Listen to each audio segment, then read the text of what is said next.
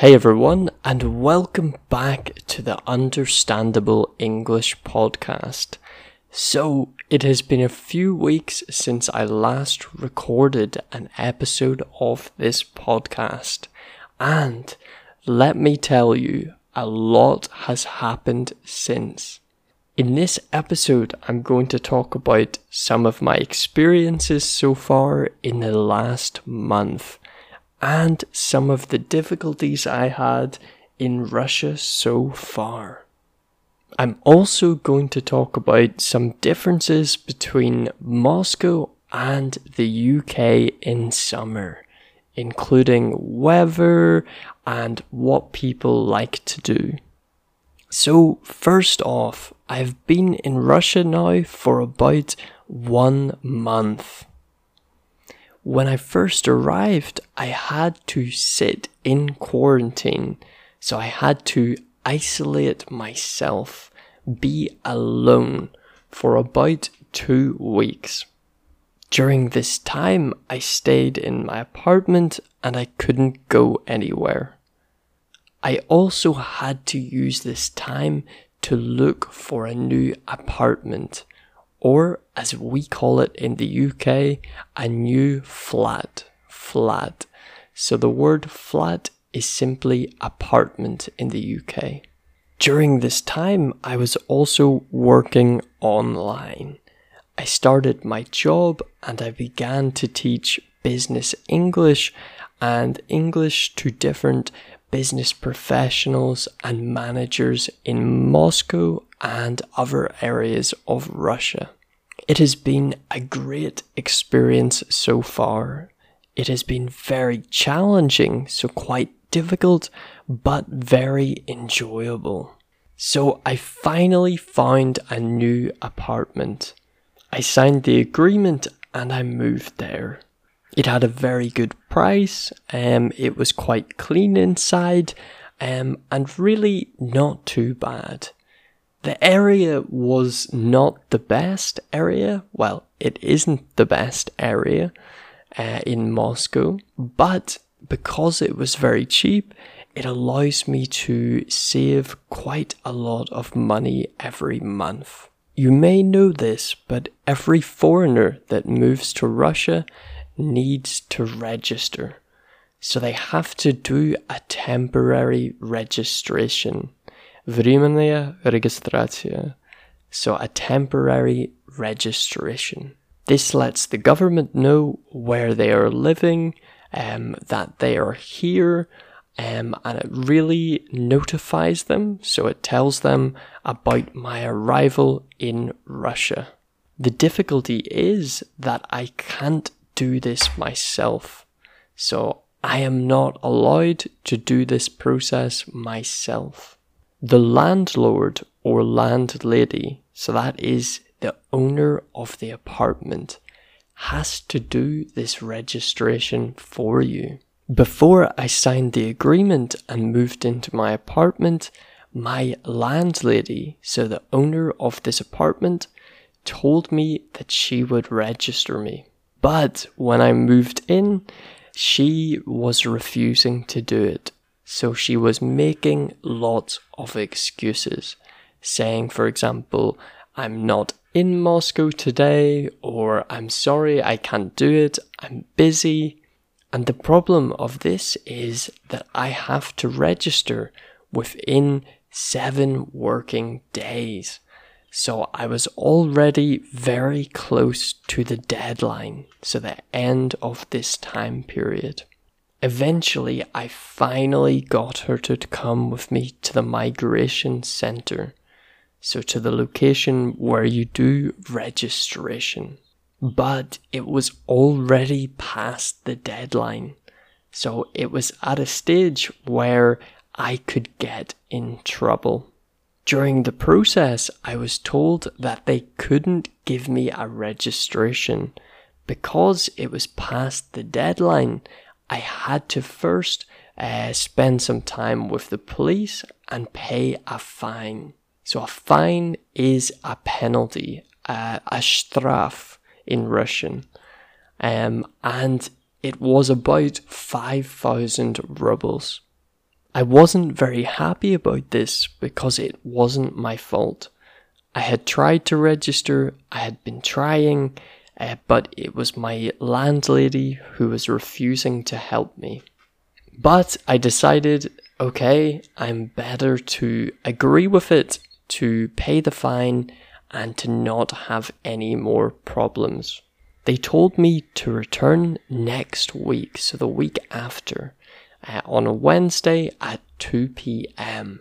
to organise the fine and then complete registration. I thought, okay, great, I'll finally have it sorted, and I will get my registration. But the next morning I woke up and I read the news.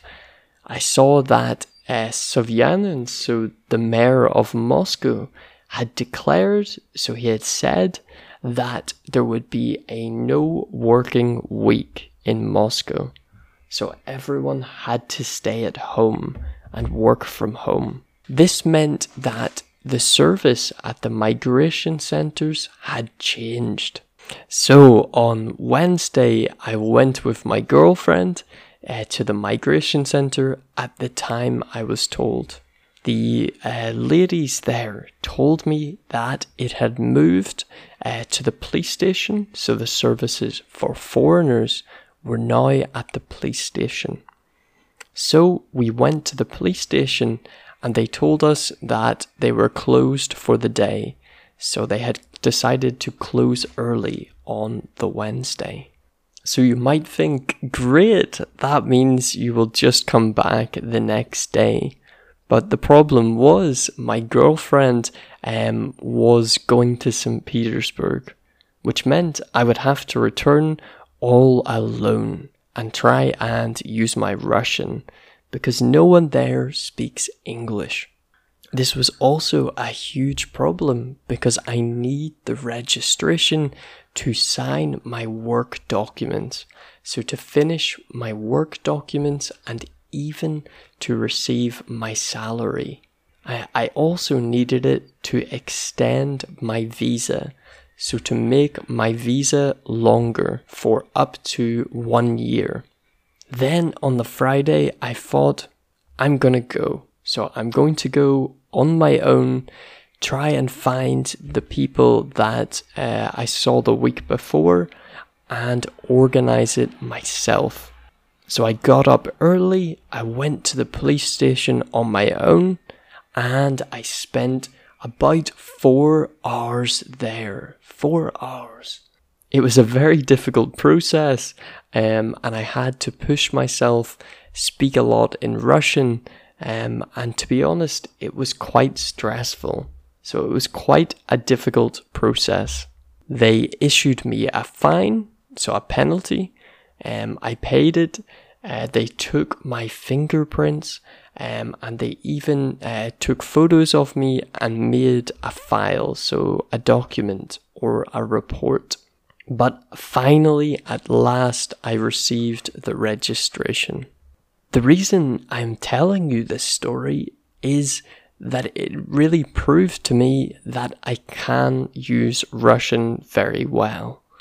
So in times of stress or times when you really need to use your language abilities, you may find that you know a lot more than you think. When I was on the way to the police station, I remember thinking to myself, oh my goodness, how am I going to communicate with these people? It is going to be so difficult.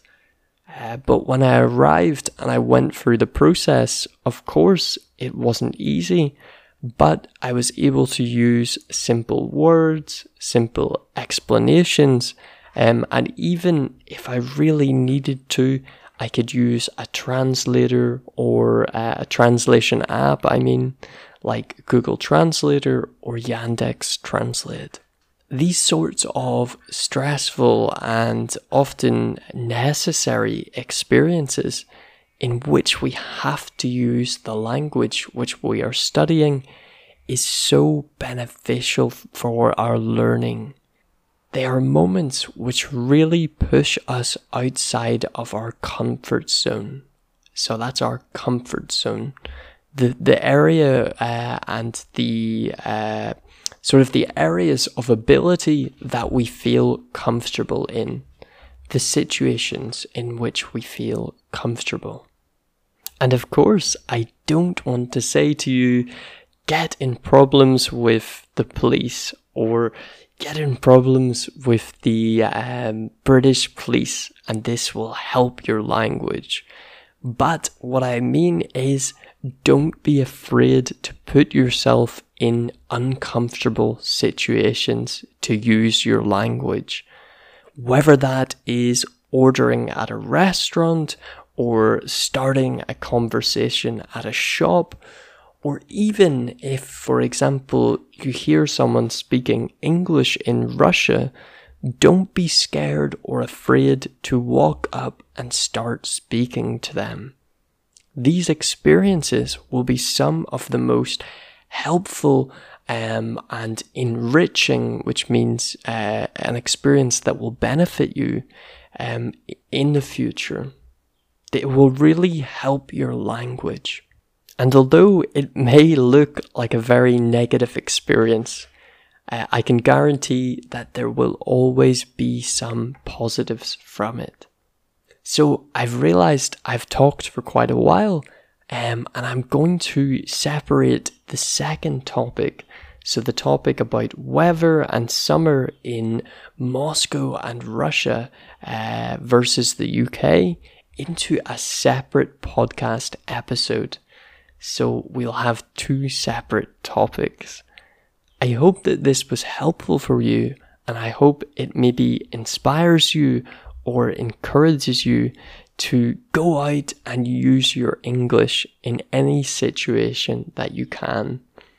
If I can go to a police station and organize a fine and be in a very stressful situation with my Russian, I really believe that you can do anything too.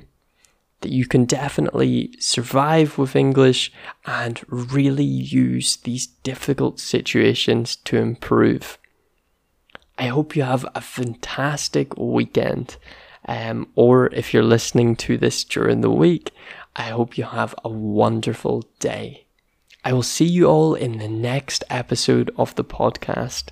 Remember, you can message me on Instagram or leave a comment on TikTok, maybe about a topic you would like to see on the podcast or any questions that you have, and I will try to answer them in another episode of the podcast.